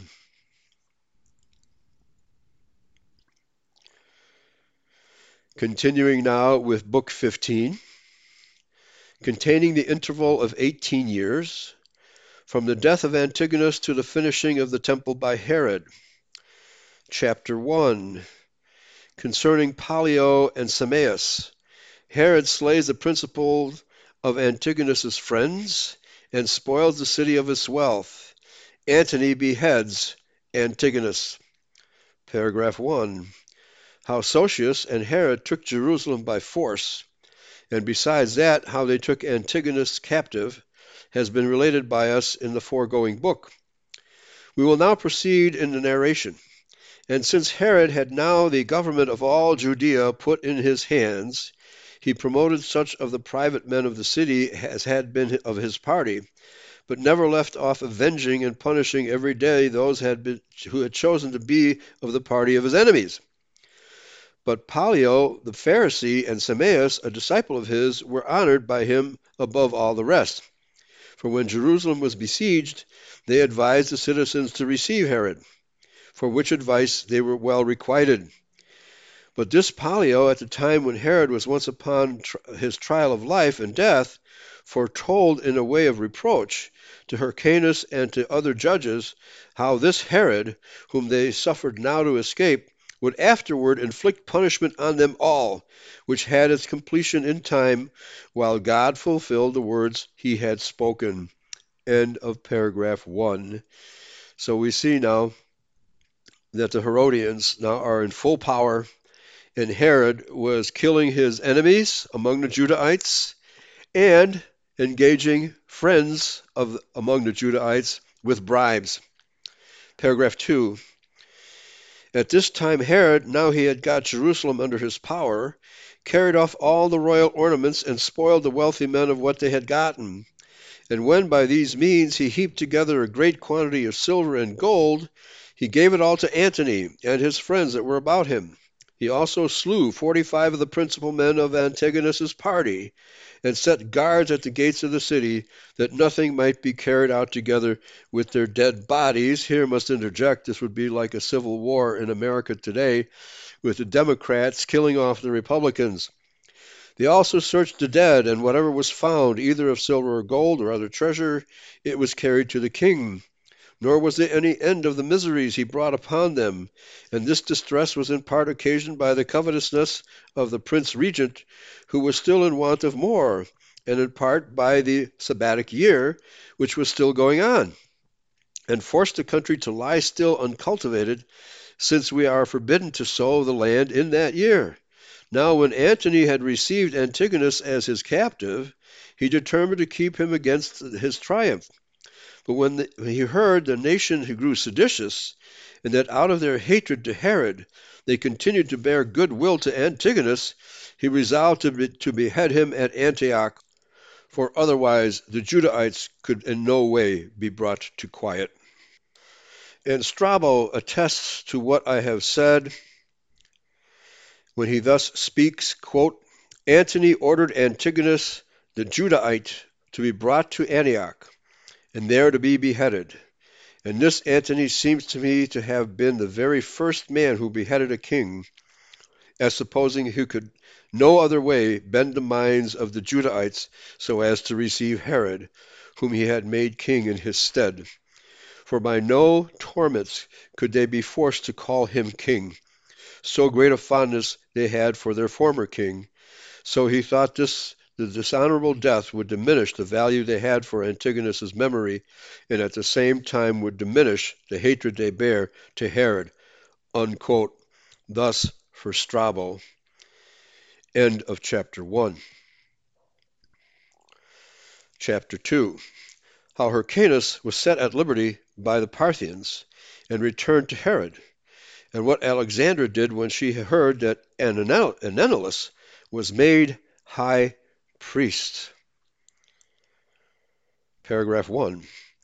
Now after Herod was in possession of the kingdom, Hyrcanus the high priest, who was then a captive among the Parthians, came to him again, and was set free from his captivity in the manner following.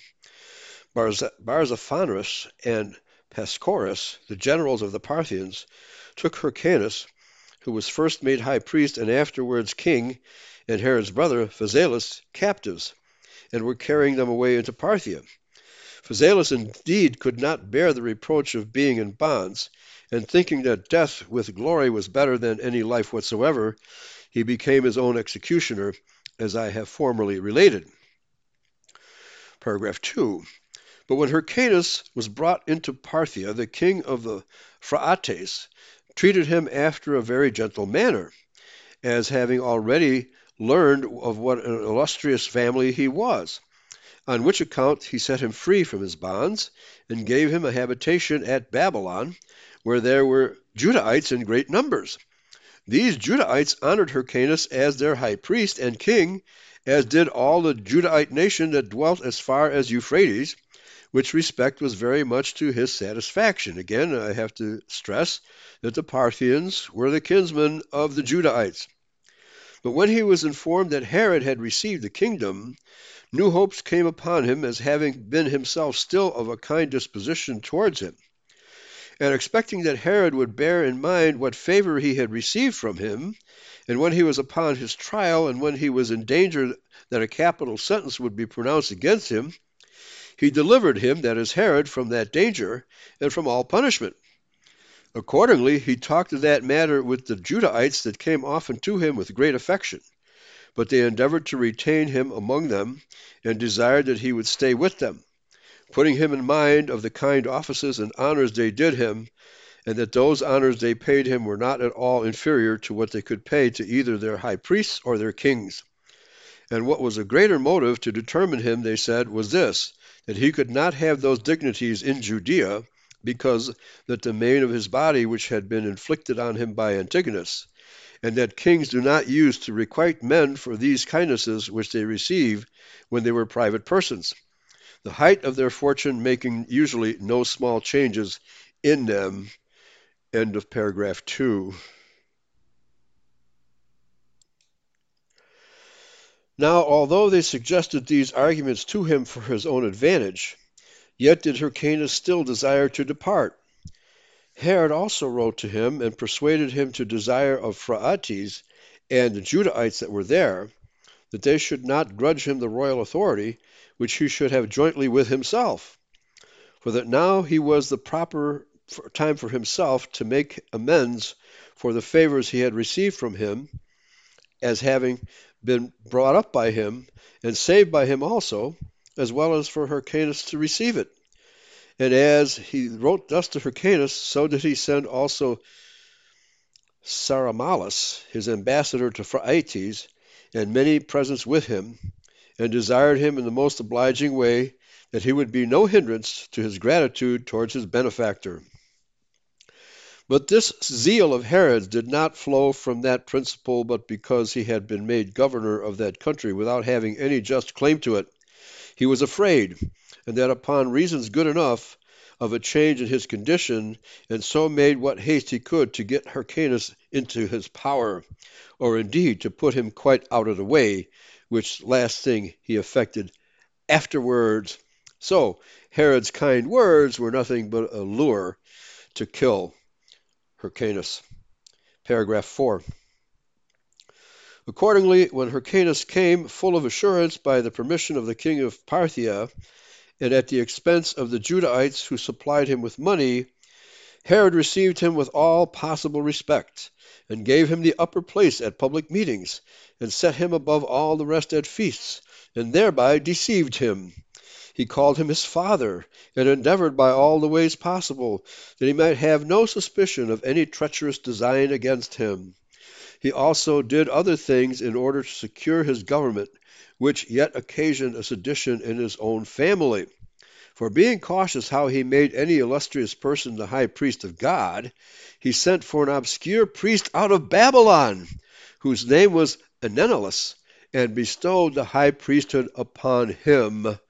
End of paragraph 4. Now, this is a total violation of the law of Israel, of the Mosaic law, to set a non-Israelite up as high priest. But we know, of course, that Herod was an Edomite, not an Israelite, and he wanted to disempower the Judahites by any means possible, and that's what he did.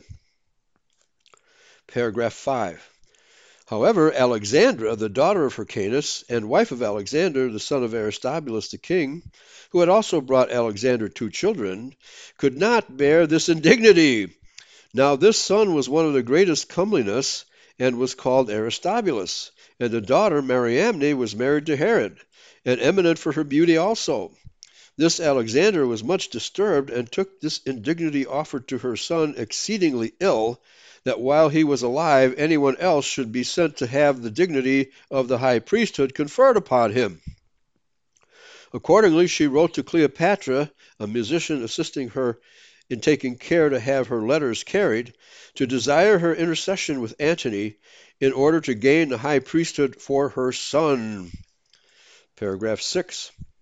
But as Antony was slow in granting this request, his friend Dellius came into Judea upon some affairs. And when he saw Aristobulus, he stood in admiration of the tallness and handsomeness of the child, and no less at Mariamne, the king's wife, and was open in his commendations of Alexandra as the mother of most beautiful children. And when she came to discourse with them both, and to send them to Antony, for that when he saw them, he would deny nothing that she would ask. Accordingly, Alexander was elevated with these words of his, and sent the pictures to Antony. Dellius also talked extravagantly, and said that these children seemed not derived from men, but from some god or other. They were, of course, Aryan Judahites. His design in doing so was to entice Antony into lewd pleasures with them, who was ashamed to send for the damsel as being the wife of Herod, and avoided it because of the reproaches he should have come from Cleopatra on that account. But he sent in the most decent manner he could for the young man, but added this withal, unless he thought it hard upon him to do so. When this letter was brought to Herod, he did not think it safe for him to send one so handsome as was Aristobulus in the prime of his life, for he was 16 years of age, and of so noble a family, and particularly not to Antony, the principal man among the Romans, and one that would abuse him in his amours, and besides, one that openly indulged himself in such pleasures as his power allowed him without control. Are we to assume that Mark Antony was a homosexual? He therefore wrote back to him that if this boy should only go out of the country, all would be in a state of war and uproar, because the Judahites were in hopes of a change in the government and to have another king over them, yes, besides Herod. Paragraph 7. When Herod had thus excused himself to Antony, he resolved that he would not entirely permit the child of Alexander to be treated dishonorably.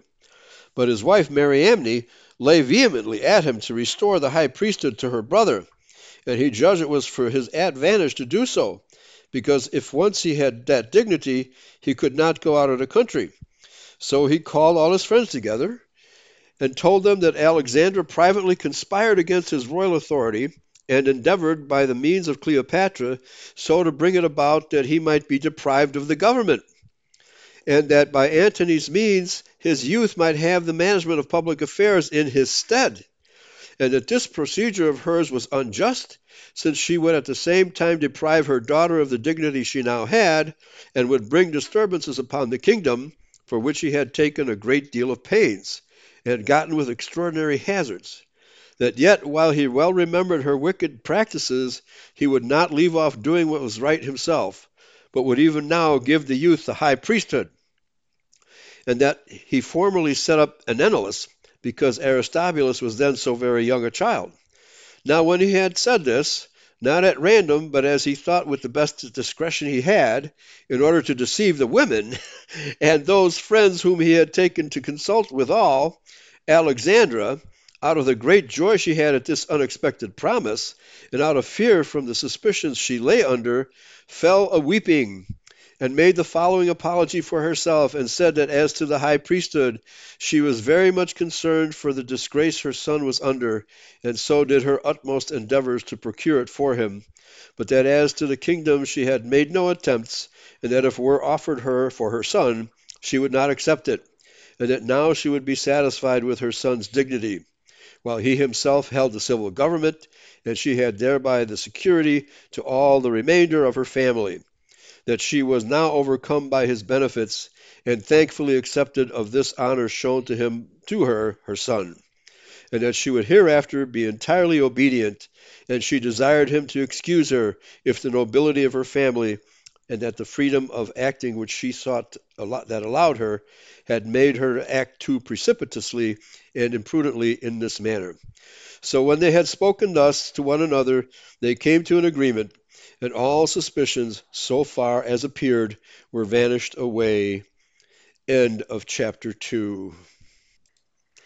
Now chapter 3, with the heading, How Herod, upon his making Aristobulus high priest, took care that he should be murdered in a little time, and what apology he made to Antony about Aristobulus, as also concerning Joseph and Mariamne.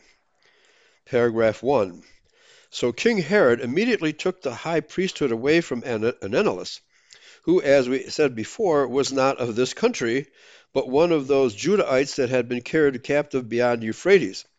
For there were not a few of 10,000 of these people that had been carried captives and dwelt about Babylonia, whence Ananelus came. He was one of the stock of the high priests, according to Josephus here. But there's a footnote here. When Josephus says here that this Ananelus was of the stock of the high priests, it contradicts what he had been just telling us, that he was a priest of an obscure family or character, chapter 2, section 4. So we'll have to leave this as a disputed matter. Anyway, and let me restart this sentence over. He was one of the stock of the high priests, and had been of old a particular friend of Herod. That's the important thing, a particular friend of Herod. And when he was first made king, he conferred that dignity upon him, and now put him out of it again, in order to quiet the troubles in his family. Though what he did was plainly unlawful, for that at no other time of old was any one that had not once been in that dignity deprived of it. It was Antiochus Epiphanes who first broke that law, and deprived Jesus, who was high priest at the time, and made his brother Onias high priest in his stead. Aristobulus was the second that did so, and took that dignity from his brother Hyrcanus. And this Herod was the third who took the high priest office away from Ananelus, and gave it to this young man Aristobulus in his stead. Paragraph 2. Now Herod seemed to have healed the divisions in his family, And yet he was not without suspicion, as is frequently the case of people seeming to be reconciled to one another, but thought that as Alexandra had already made attempts tending to innovations, so did he fear that she would go on therein if she found a fit opportunity for so doing. So he gave a command that she should dwell in the palace and meddle with no public affairs. Her guards also were so careful that nothing she did in private life every day was concealed. All these hardships put her out of patience by little and little, and she began to hate Herod. For as she had the pride of a woman to the utmost degree, she had great indignation at this suspicious guard that was about her, as desirous rather to undergo anything that could befall her than to be deprived of her liberty of speech, and under the notion of an honorary guard to live in a state of slavery and terror. She therefore sent to Cleopatra and made a long complaint of the circumstances she was in, and entreated her to do the utmost for her assistance. Cleopatra hereupon advised her to take her son with her, and come away immediately to her into Egypt. This advice pleased her, and she had this contrivance for getting away. She got 2 coffins made, as if they were to carry away 2 dead bodies, and put herself into one, and her son into the other, and gave orders to such of her servants as knew of her intentions to carry them away in the night time. Now their road was to be thence to the seaside, and there was a ship ready to carry them into Egypt. Now Aesop, one of her servants, happened to fall upon Sabion, one of her friends, and spake of this matter to him, as thinking he had known of it before. When Sabion knew this, who had formerly been an enemy of Herod, it had been esteemed one of those that laid snares for and gave poison to his father Antipater, he expected that this discovery would change Herod's hatred into kindness. Loose lips sink ships. So he told the king of this private stratagem of Alexandra, whereupon he suffered her to proceed to the execution of her project, and caught her in the very fact. But still he passed by her offense, and though he had a great mind to do it, he durst not inflict anything that was severe upon her, for he knew that Cleopatra would not bear that she should have her accused on account of her hatred to him, but made a show as if it were rather the generosity of his soul and his great moderation that made him forgive them. However, he fully proposed to himself to put this young man out of the way by one means or another. But the thought that he might in all probability be better concealed in doing it, if he did it not presently nor immediately after what had lately happened. Paragraph 3.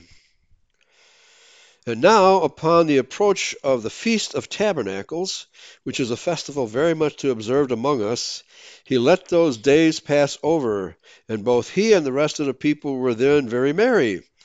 Yet did the envy which at this time arise in him cause him to make haste to do what he was about, and provoke him to it. For when this youth, Aristobulus, who was now in the 17th year of his age, went up to the altar according to the law, to offer the sacrifices, and this with the ornaments of his high priesthood, and when he performed the sacred offices, he seemed to be exceedingly comely, and taller than men usually were at that age, and to exhibit in his countenance a great deal of that high family he was sprung from. A warm zeal and affection towards him appeared among the people, and the memory of the actions of his grandfather Aristobulus was fresh in their minds. And their affections got so far the mastery of them that they could not forbear to show their inclinations to him. They at once rejoiced and were confounded, and mingled with good wishes their joy, acclamations, which they made to him, till the goodwill of the multitude was made too evident, and they more rashly proclaimed the happiness that they had received from his family than was fit under a monarchy to have done. Upon all this, Herod resolved to complete what he had intended against this young man. When therefore the festival was over, and he was feasting at Jericho with Alexandra, who entertained him there, he was then very pleasant with the young man, and drew him into a lonely place, and at the same time played with him in a juvenile and ludicrous manner. Now the nature of that place was hotter than ordinary, so they went out into a body of a sudden and vain madness. And this, as they stood by the fish ponds, of which there were large ones about the house, they went to cool themselves by bathing, because it was in the midst of a hot day. At first they were only spectators of Herod's servants and acquaintances as they were swimming. But after a while the young man, at the instigation of Herod, went into the water among them, while such of Herod's acquaintances as he appointed to do it, dipped him as he was swimming, and plunged him under water in the dark of the evening, as if it had been done in sport only. Nor did they desist till he was entirely suffocated. And thus was Aristobulus murdered, being not 18 years old, and having kept the high priesthood 1 year only, which high priesthood Ananelus now recovered again. End of chapter 3, or paragraph 3, chapter 3.